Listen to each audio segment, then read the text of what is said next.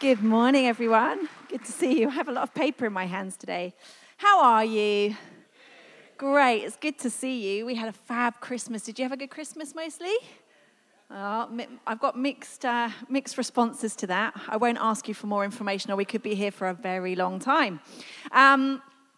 We are kicking off our new theme this morning.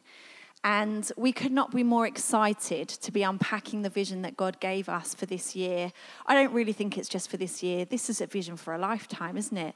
If we never, ever unpacked any more vision, then what we have put on this wall would be enough to sustain us for a lifetime. Jesus is our vision. And we want to know him. We want to love him. We want to follow him. And we want to share him. And it's my privilege to kick off our theme of knowing him. And I hope that what each of these themes, mini themes, are going to do is just beautifully lead into it to one another. Because really, to know him is to love him. And if you love him, you're going to obey him, which means you're going to follow him daily.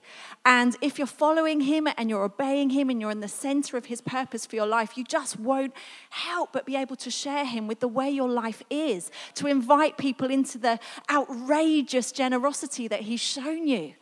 It will ooze out of every pore and every fiber of your being. But today there's this very special invitation that I want to share with you, that I feel God is laying on my heart for us at the start of this new year and this new decade. And as we were worshiping, you may have noticed that I sat down. It wasn't because I'd had enough, not wearing heels today, so my feet weren't hurting. I had this incredible encounter with Jesus. And I'm going to share more of it as I come into land today. But he gave me a prophetic song in worship, and it started in the moments where the guys weren't leading us in worship. You know those bits where it's time for us to rise up? And we were in good voice this morning, weren't we? When the words were on the screen. But the thing that I was listening into and that God spoke to me through were the parts where the words weren't on the screen. And I felt the Lord say, anyone can sing the words, but where is your heart? Because sometimes I think that what's in between reveals the state of our heart more than anything that's scripted or rehearsed or planned or scheduled. More of that to follow. That's a little teaser for where we're going to end, so you can stay with me. I want to play a little game as we kick off this morning. It's called Knowing Me, Knowing You. Yes. And I just thought to myself, when we think about knowing God, when we think about knowing Jesus, it's helpful to think about knowing anyone, isn't it? How well do we really know people? There are different shades of knowing somebody. And Pete Sims has known me for a considerable length of time now. I have almost known him more than not knowing him. We're nearly at that point, aren't we? Yeah, just trying to calculate. I'm old now, so it's just doing the maths. I'm past it. Officially, I am past it. I have passed the threshold of whatever it is. Okay, so I've known him longer than I haven't known him. What a brilliant fact. So I'm going to invite him to the stage, but I also want to invite someone who knows me, but maybe a little less well. Now, James is our head of ops, and I thought he could draw the short straw on this one for our little game this morning. James has been working in relatively close quarters with both Pete and I, so he's got some inside track information, but will he be able to answer some of these questions this morning, ladies and gents? I just don't know. Welcome to James as well. Oh, why not? Oh, okay. All right, I'm going to have to get the guys at the back to control the slides for me just for this section, apparently, so that there's no... Oh, that's yours. We're very slick here. I need my questions. All right, I'm going to let you into some secrets about my life now. Don't you feel privileged? All right. I'll stand here then. First question, guys. Where did I celebrate the turn of the new millennium? Back in 2000.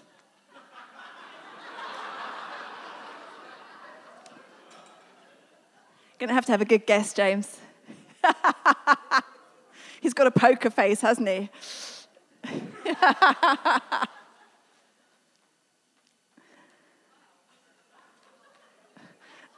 Okay, James, would you like to tell us what you put? Paris. Paris, good get. Oh, I wish. At a farm in Cambridge belonging to Rick. Okay, can we see my answer, please, ladies and gents? Yes, it was Rick's farm. Not quite as glamorous as Paris, but we did have a really good evening. Let's move on. Where did I embarrassingly get stuck while on holiday in France? Not one of my finest moments, I just like to say. Very, very, very embarrassing moment. Okay, James. In the toilet. That's a good guess. On a carousel horse. Truth, it was on a carousel horse. It was so awful. I took Aria on there, and when it actually stopped, you know how it goes low and high? Well, it stopped so high I couldn't get off. And Pete got Aria off, and then I was just stuck there, and he was laughing at the side. I actually got told off by the guy because he wanted to start it again. It was really embarrassing. It was only about 2 years ago. Right, which dance do I avoid at all costs after a traumatic experience age 13?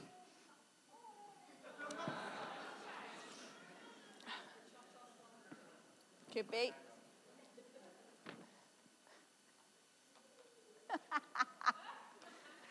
Okay, James? Waltz. The conga.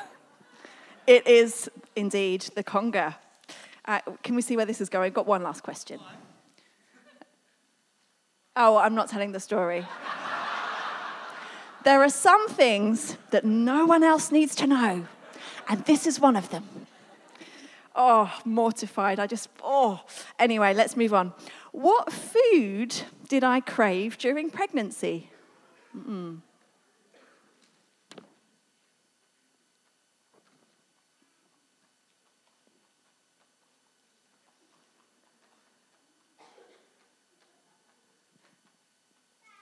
Burger King. Oh, nice. Granny Smith's apples. It was Granny Smith apples. Thank you very much to my two beautiful contestants. Sorry, James, we stitched you up a bit there. Right, I'm going to just come back to my keynote now, if that's okay, guys, at the back. Right, we can go through there. So here's the thing. There are degrees of knowing somebody, right? And although there are probably plenty of questions that James could answer, he would know all about how much coffee I drink during the day and any number of things. Actually, in order to really know somebody deeply, there are certain ingredients. We can know of someone, can't we? But not actually ever have met them. We can know all about somebody. We can know facts and information. We might even get to the point where we know somebody by name. We're on first name terms with that person, but it doesn't necessarily mean that we really know them. There are probably people that we work with, maybe someone who comes into the office occasionally and we know them by name and we would have a quick conversation over a hot drink, but do we really know what's going on in their lives? Do we really see past the facade, past the externals? We can know by sight. We can recognize people. We can even know someone superficially. But our goal when it comes to knowing Jesus is to be intimately acquainted with him, to know him deeply. I don't know where you're at on your journey of knowing Jesus today. Maybe you know of him. Maybe you've heard that he's a good man, that some people believe that he is God, Lord of all. But to you, he hasn't really made any difference to your life. Maybe you've been sitting in church for years and you do know Jesus, but actually your relationship with him is still so superficial. Maybe it's deepened over the years, but there is always more to discover about Jesus. One of the definitions of the verb to know is to be familiar with or have experience and understanding of something or someone. to recognize someone or something. And we want to be able to recognize when Jesus shows up in our life. We want to know it's him. I often wonder, if Jesus came back, would we identify him? Would we know it was him? Would we be where he is? I wonder, because I think he would be really unlikely to turn up here on a Sunday morning.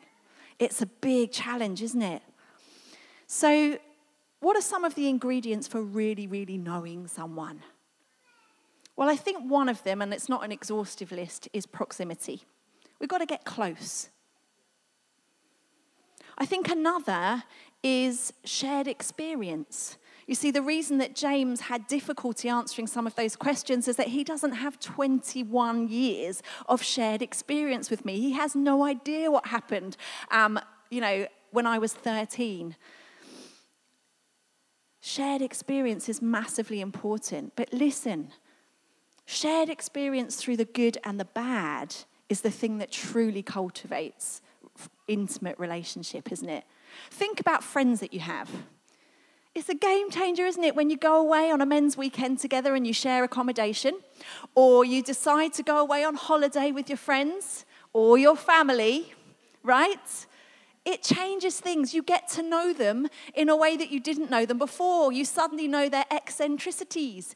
You maybe know whether they snore or not at night time. There are all sorts of things that you didn't know before. When you're in close quarters with somebody, you find out more about somebody, warts and all. Pete and I met touring in a band for 10 months with 10 other people. We knew those people pretty well. And as we began to fall in love with each other, it was interesting because by the time we were eventually starting a relationship at the end of that year, that we realized that we'd seen each other at our very best and at our very worst already. So we'd seen each other under pressure. We'd seen each other sad, angry, on the mountaintop, rejoicing, in our absolute optimum flow with Jesus, or at times where we were asking huge questions. It was like a fast-track year of getting to know one another as friends before we ever started a relationship, and it was super helpful. But friendship through the good times only, it just gives you a snapshot of a person. It's like that with knowing Jesus too, isn't it? It's not enough just to pay him lip service in the good times. He wants to walk with us through the difficult times as well. I know it's not a word. Bev made it, this word for us. Intentionality. To be intentional is what I'm trying to say. And I think that that's both consistency and regularity. You see, there's something about just being consistent when you want to get to know somebody. It takes that deliberate intention. I'm going to get to know you. There's a couple in the church who were feeling really disconnected a couple of years ago, and they just decided, do you know what? We're going to give this one last shot. We're going to pull out all the stops. And instead of waiting for people to come to us, we're going to look past all the constraints in our home and our family situation. And every Sunday, for as long as it takes, we're going to invite somebody different to sit around our table. Do you know what? One of those people is now on our staff team, and the other is volunteering into some of our community outreach work, and they are flourishing. They're flourishing. They made this decision to be intentional. And do you know what? I love that. It's such an important thing because a lot of the time we think that to get to know one another, we just hang back and someone will make it happen. What if it's you? What if it's you that needs to take a step? I'm not being flippant. Forgive me, I know for some of us that's really tricky. I understand. But actually, these guys thought we're just going to give it one last go, and they just couldn't be more flourishing in terms of their relationships in church. And they've got to know people that they would never have envisaged they would even be friends with. That's a cool thing, isn't it? Well, with Jesus, yes, he loves us. Yes, he pursues us with a relentless love. That's true. But what if we made it our intention this year and this decade to know him like never before? What would it look like for us to pull up a chair in the table of our heart, not just on a Sunday, but every single day of the week and say, Jesus, come and commune with me? Intimacy. Intimacy, to me, that speaks of heart knowledge and not just facts. You see, we can know everything there is to know about Jesus. We can read all of the books that we like. We can get our passed on information secondhand from other people at conferences and through podcasts and through all of the different resources that are available to us. But there comes a point where if this relationship is going to weather me and sustain me in those moments of grief and pain, it has to be heart knowledge. It can't just be head knowledge. Head knowledge is helpful up to a point, but without that heart revelation, without that experience of who he is, it won't sustain the relationship in the tough times. And finally, very simply, time. And I think that we do people a disservice sometimes as church leaders because we either talk about quantity of time or quality of time, but it's not an either or. I've been thinking about this. You see, we often fall into one of two camps depending on our denomination. We might say, do you know what? It's all about having a regular quiet time. And I do think that's really important. But the danger with only focusing on the quantity of time that we spend with Jesus is that what we could do is tick it off as a little tick box and say, brilliant, done it, I did today's, but actually we weren't engaged. There was nothing fresh about that. Similarly, we might focus all on the quality of the encounter that we have with Jesus. Don't worry about a quiet time, it doesn't matter. But what if you only have one quality encounter in a year? How much better do you know Jesus? We've got to have both, haven't we? We've got to have the quality and the quantity. Time. There's no substitute for time spent with one another. And, you know, our beautiful world of technology makes it so much easier to get to know people who are further away. So proximity, sometimes we can bypass that a little. But there's nothing like a good old-fashioned cup of coffee or dinner with someone, looking them in the eye, is there? It's one of the best things for any relationship. I love some of the verses that I found in the New Testament about knowing Jesus. Philippians 3:8, I compare everything as loss compared to the priceless privilege and supreme advantage of knowing Christ Jesus my Lord and of growing more deeply and thoroughly acquainted with him, a joy unequaled. John 10:14, Jesus says, I am the good shepherd and I know without any doubt those who are my own. And my own know me and have a deep personal relationship with me. These are coming from the Amplified. I love the brackets. They help me understand even more what Jesus is driving at here. And finally, Matthew 7:23, it's coming from it a different way, but this is a moment where Jesus is talking about the fact that there's going to be some surprises in heaven, that not everybody who cries out, Lord, Lord, and says, I did all of these amazing things in your name, are going to be there. And to some, he's going to say, I never knew you. Oh, that just puts the fear of the Lord into my heart. Because it means that there are so many external things that we could be focused on that look like great activities for the Lord. But actually knowing him and him knowing us is massively, massively important. And interestingly, in pretty much all of the scriptures that I looked at as I was researching this topic, the Greek word for to know, or the derivatives, come from this root, which is ginosko. I had to look up the pronunciation in case you think I speak Greek. I don't. And this is a really interesting term. It means to come to know, and I like that because there's this sense of unfolding revelation. It's a journey. I know we love saying that, don't we? It's a journey, but it really is.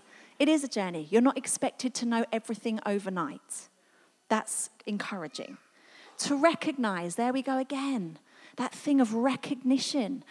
I guess that means that there are plenty of opportunities to miss Jesus, to miss knowing Jesus and seeing him at work in and through other people. We want to be able to recognize him, to understand, to feel, to find and discover. I like the fact that to feel is there. I know that feeling sometimes has bad rap, but actually, the more you get to know somebody and the more you love them, you do feel that. It may change over time. It may have more substance to it. And there are moments where it's more of a head choice than a heart choice. But the feelings have to be involved too. To know, especially through personal experience and first-hand acquaintance. Love it. If you want one piece of advice this year, I would say this. If you're struggling to get to know Jesus and particularly struggling to read the Bible, ditch all the other books this year and focus on that. Just begin with one of the Gospels. I'm not saying it's not good to read other people's stuff. I love it. I have plenty of books on the go. But if all of your knowledge is secondhand from another person, however spiritual they may be, however wonderful their walk with Jesus may look, it is no substitute from first-hand knowledge. Ginosko also means knowledge obtained by proximity to the thing or person and as a result of prolonged practice. Cool! That's quality and quantity, isn't it?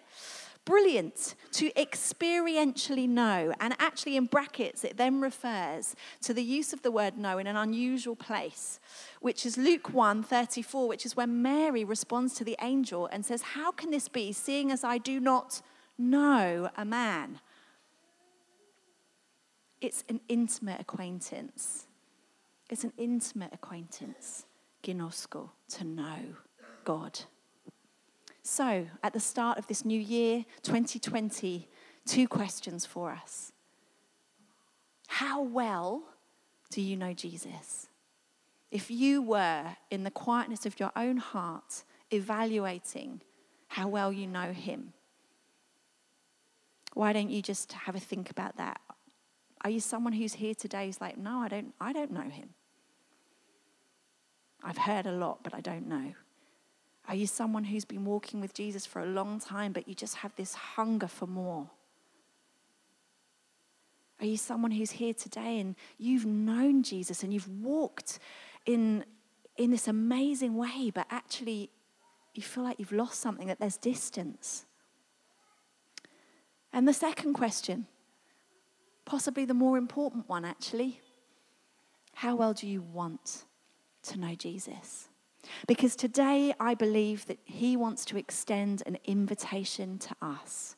That wherever we find ourselves on the spectrum of that tube map that Anna so beautifully put together for me, that it's time to take a step closer. Heaven is inviting us today, me and you, to take a step closer to Jesus. And I want to look at 2 sisters in the Bible today. They're like a little how-to guide for knowing Jesus, because you're probably saying, well, I want to know Jesus, Nikki, but how? How do I do it? I just don't seem to be successful. Well, I think we've got a lot to learn from both Mary and Martha. And listen, the way that I'm going to unpack this morning does have some hints of the traditional elements, but I want to say this. These 2 are not in competition. Mary is not good cop and Martha is not bad cop. That is a very simplistic way for us to look at that story. Today we're going to learn from both of their lives in different ways, and we're going to look at 2 separate passages. And yes, we may pull out some really cool things from Mary initially, but wait, because Martha, the dark horse, is coming up in pole position. No, not in pole position, it's not a competition.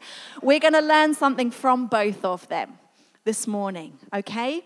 So, Luke 10, verses 38 to 42. I'm going to read them for you. Do turn if you have a Bible on your phone, or it might be behind me on the screen. No, it won't. Here we go. As Jesus and the disciples continued on their journey, they came to a village where a woman welcomed Jesus into her home. Her name was Martha, and she had a sister named Mary.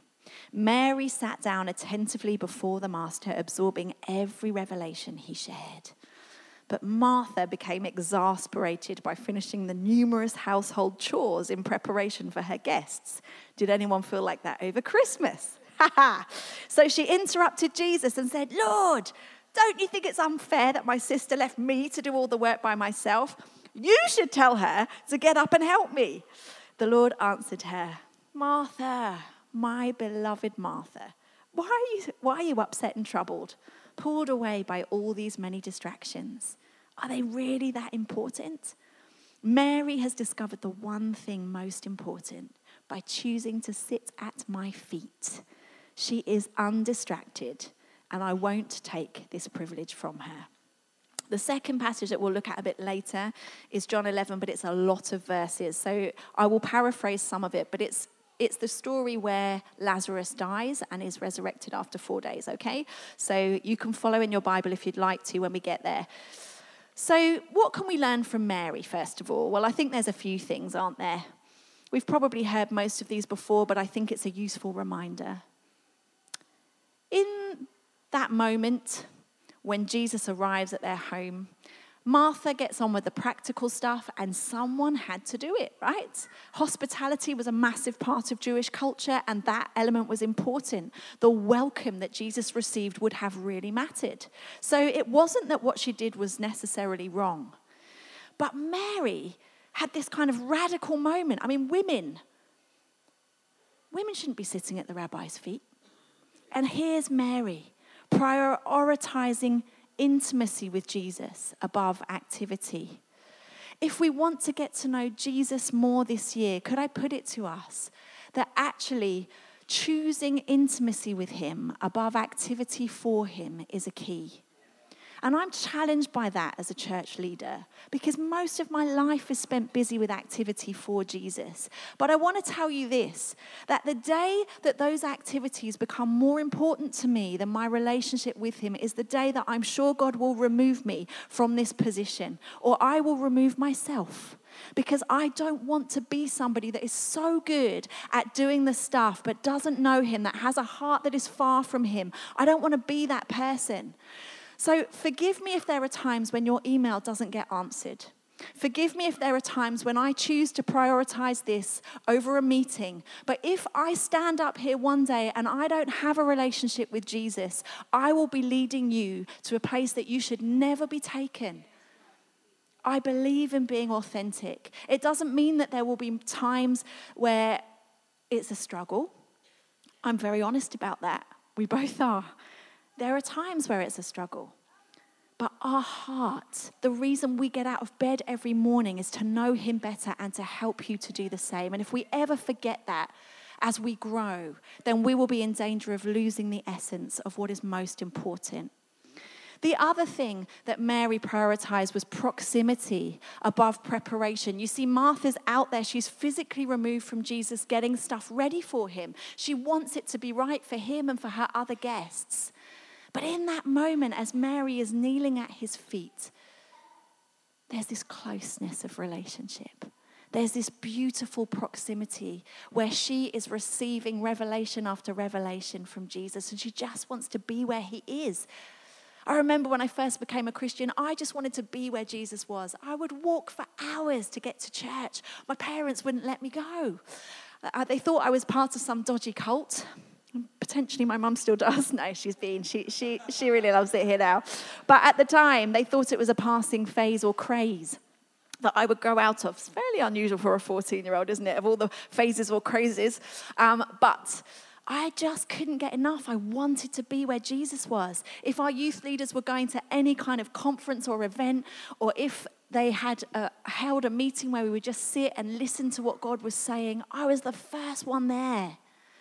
Lord, deliver me from fatigue, whatever that looks like, where actually now it's like I'm so rich, I'm so richly blessed that I take for granted that which I have. You know, I would love to see the upper room just full. Not because we felt it was another meeting we had to go out to tick a box, but because we just were so hungry for the presence of God in our lives that we just had to be there to see what he might do. It doesn't need to be a meeting, I know, but there's something so powerful about our corporate encounter with him. She prioritized knowing him above serving him. Ouch. Oh, man. It's just so easy to get our identity from serving him, isn't it? You know, we begin to step into whatever our ministry or calling might be, and it's just as much a danger if our primary ministry is in the marketplace as it is if we're doing stuff in the church. Don't be fooled by that. As he begins to show us more of what we can do for him, we mustn't lose sight of knowing him. Because actually anything that we do for him, it needs to come from that intimate place of knowing him. Are we more servants? Are we more sons and daughters? I don't know.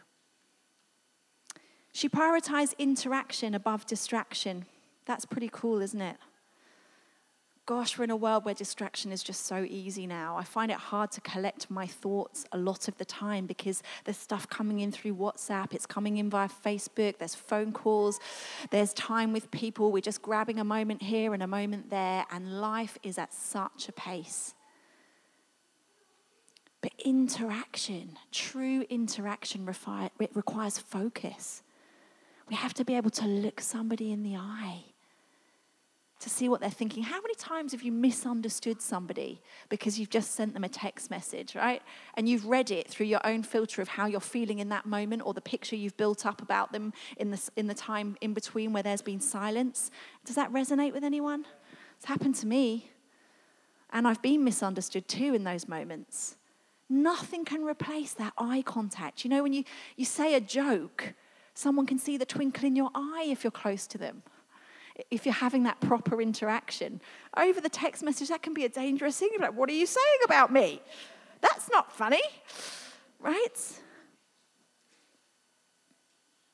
We're so easily distracted. But actually, interaction. Mary, in that moment, she was present. She was present with Jesus just as he was present with her. And Martha's just busy getting the stuff, and she missed that moment. She did miss it. We can't kind of skirt away from that.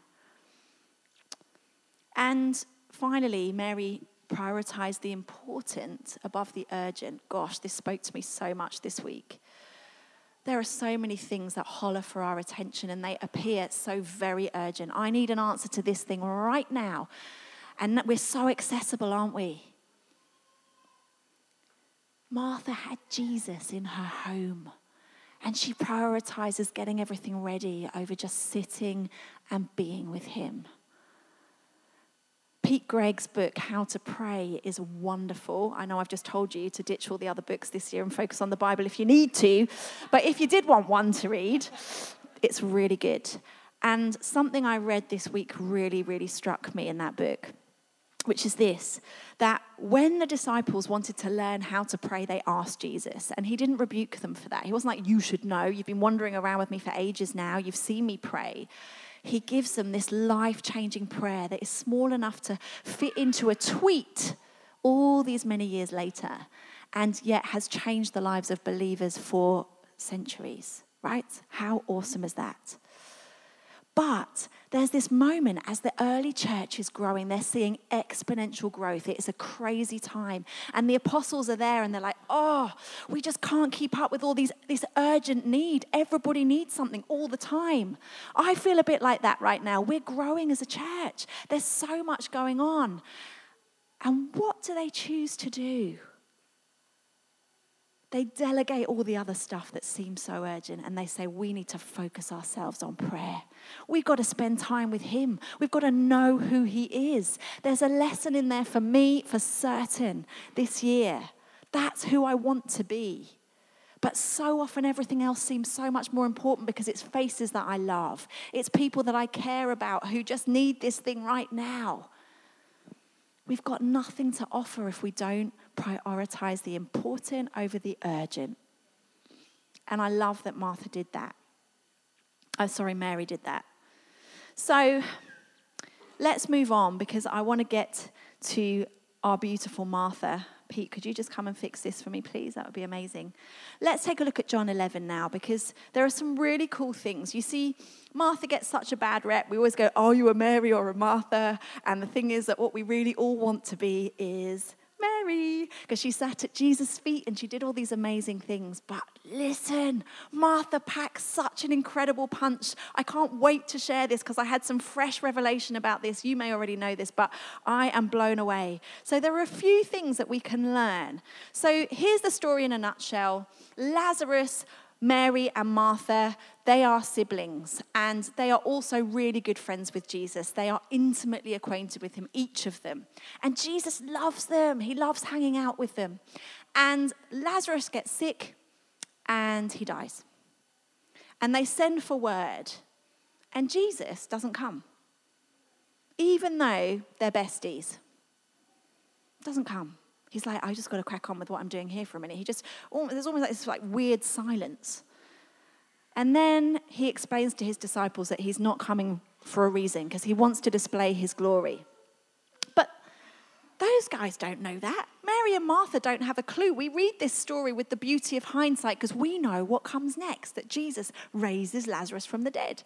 But right now, he is dead. And he's really, really dead. He's like 4 days dead by the time Jesus comes. And word comes to these two sisters. The Jewish community have gathered around them. They have got people in their home grieving with them, sitting with them. The Jewish tradition of sitting Shiva, they are there and they are sitting and weeping with them in their grief. It's a beautiful, beautiful picture of what we are called to be to those who are grieving, actually. Now let's think about Martha, because Martha was super preoccupied with making sure that everything was ready and all her guests were catered for when we saw her last. Word comes that Jesus is coming. Who do you think is going to run out and greet him? Mary or Martha, based on our knowledge? Mary. But get this. So when Martha heard that Jesus was coming, she went to meet him while Mary remained sitting in the house. I love that. I love that. This isn't the coolest part. This is just stage one. I'm very excited. But she went to meet Jesus. She left her house guests. She left loads of the Jewish community that she would be responsible for hosting. And she went to meet Jesus. She couldn't wait to meet Jesus. She knew he was on his way. She could have stayed and waited for him to arrive, but no, she'd changed. She had learned. She had grown. There's this beautiful, active decision on her part to go out and meet him. Listen, church, do we spend too much of our time waiting for Jesus to come to us? I know that he will if we ask him, but what a beautiful depiction of faith to say, you know what, I'm going to come and apprehend you where you are because I know you change things. And I love being with you, and I'm going to meet you as you come towards me rather than wait for you to come to me. It's beautiful. This is Martha's equivalent of sitting at Jesus' feet. It's so full of faith. It's so full of love. It's so full of friendship. It's a beautiful, beautiful moment. She trusted him despite the outcome. How do we know this? Well, in verse 22, she says, both sisters say, Lord, if you'd been here, Lazarus wouldn't have died. Both Mary and Martha say that when they see Jesus, because Mary comes later, okay? So they have that in common, it's a beautiful statement of faith. But only Martha goes on to say something else. And this is what she says. Even now, I know that whatever you ask of God, God will give to you. Wow, what faith. Isn't that incredible? She trusted him despite the outcome. She hadn't seen what she was hoping for. Jesus hadn't come early enough in her human understanding to bring Lazarus back from the dead. So I don't necessarily think in that moment that what she was saying is, I know you could raise him now. I don't think she was saying that. And the reason I say that is because when Jesus goes to the tomb eventually, she tries to hold him back. She's like, no, there's a stench in there. He's been dead for 4 days. I don't think she knows what Jesus is about to do. So it's not that. It's not like, Lord, I know that you could resurrect him right now.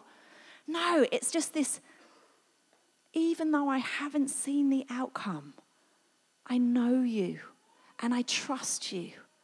Friends, I know that there are many of us sitting here today and we haven't seen.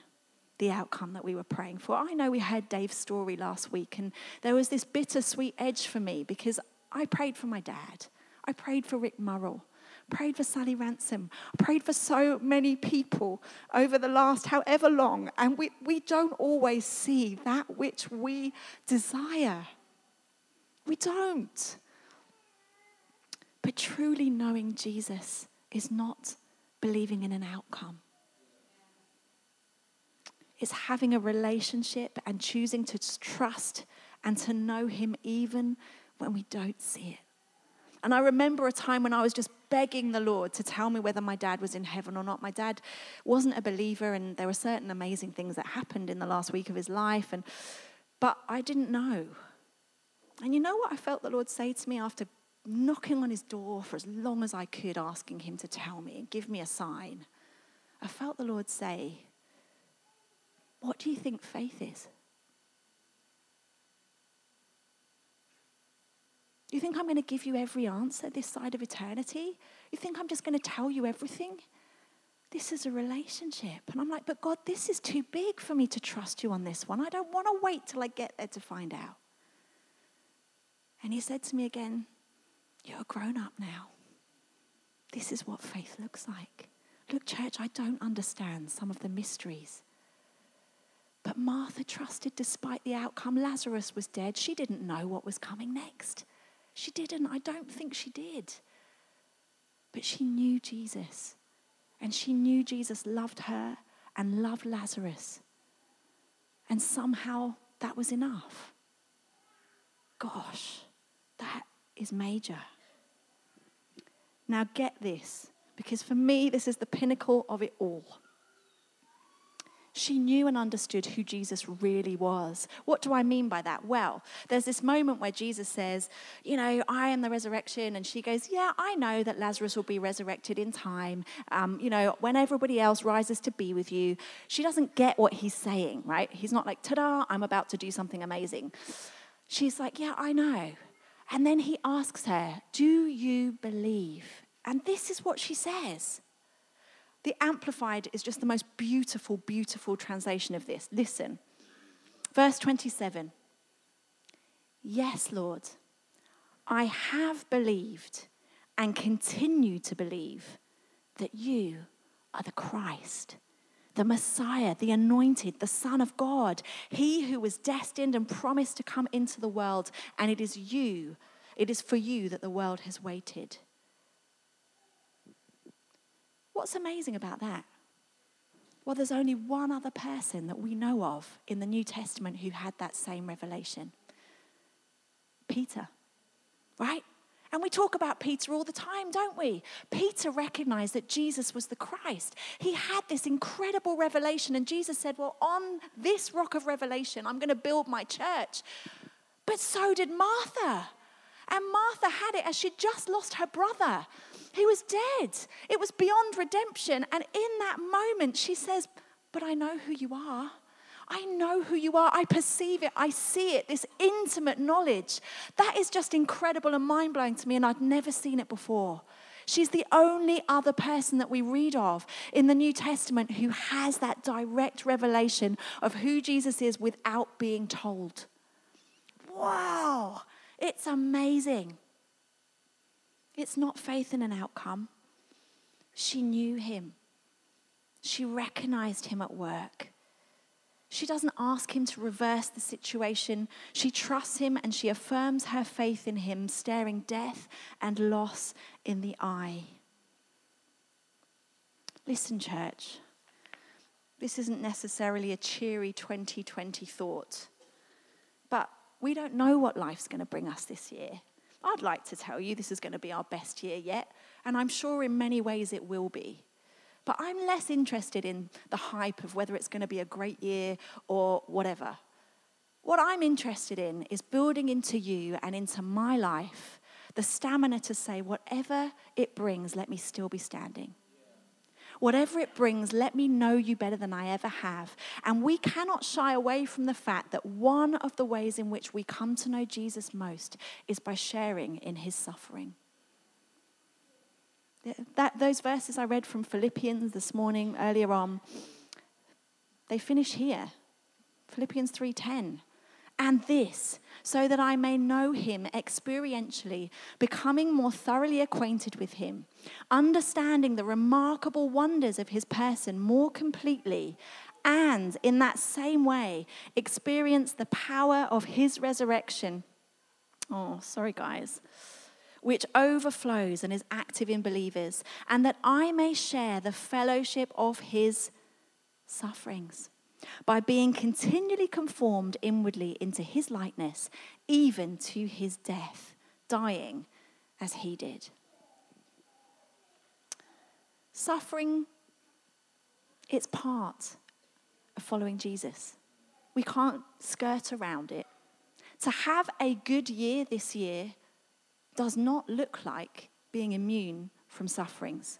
To be a Christian who knows Jesus deeply does not look like breakthrough wherever you walk. Please let us not idolize that.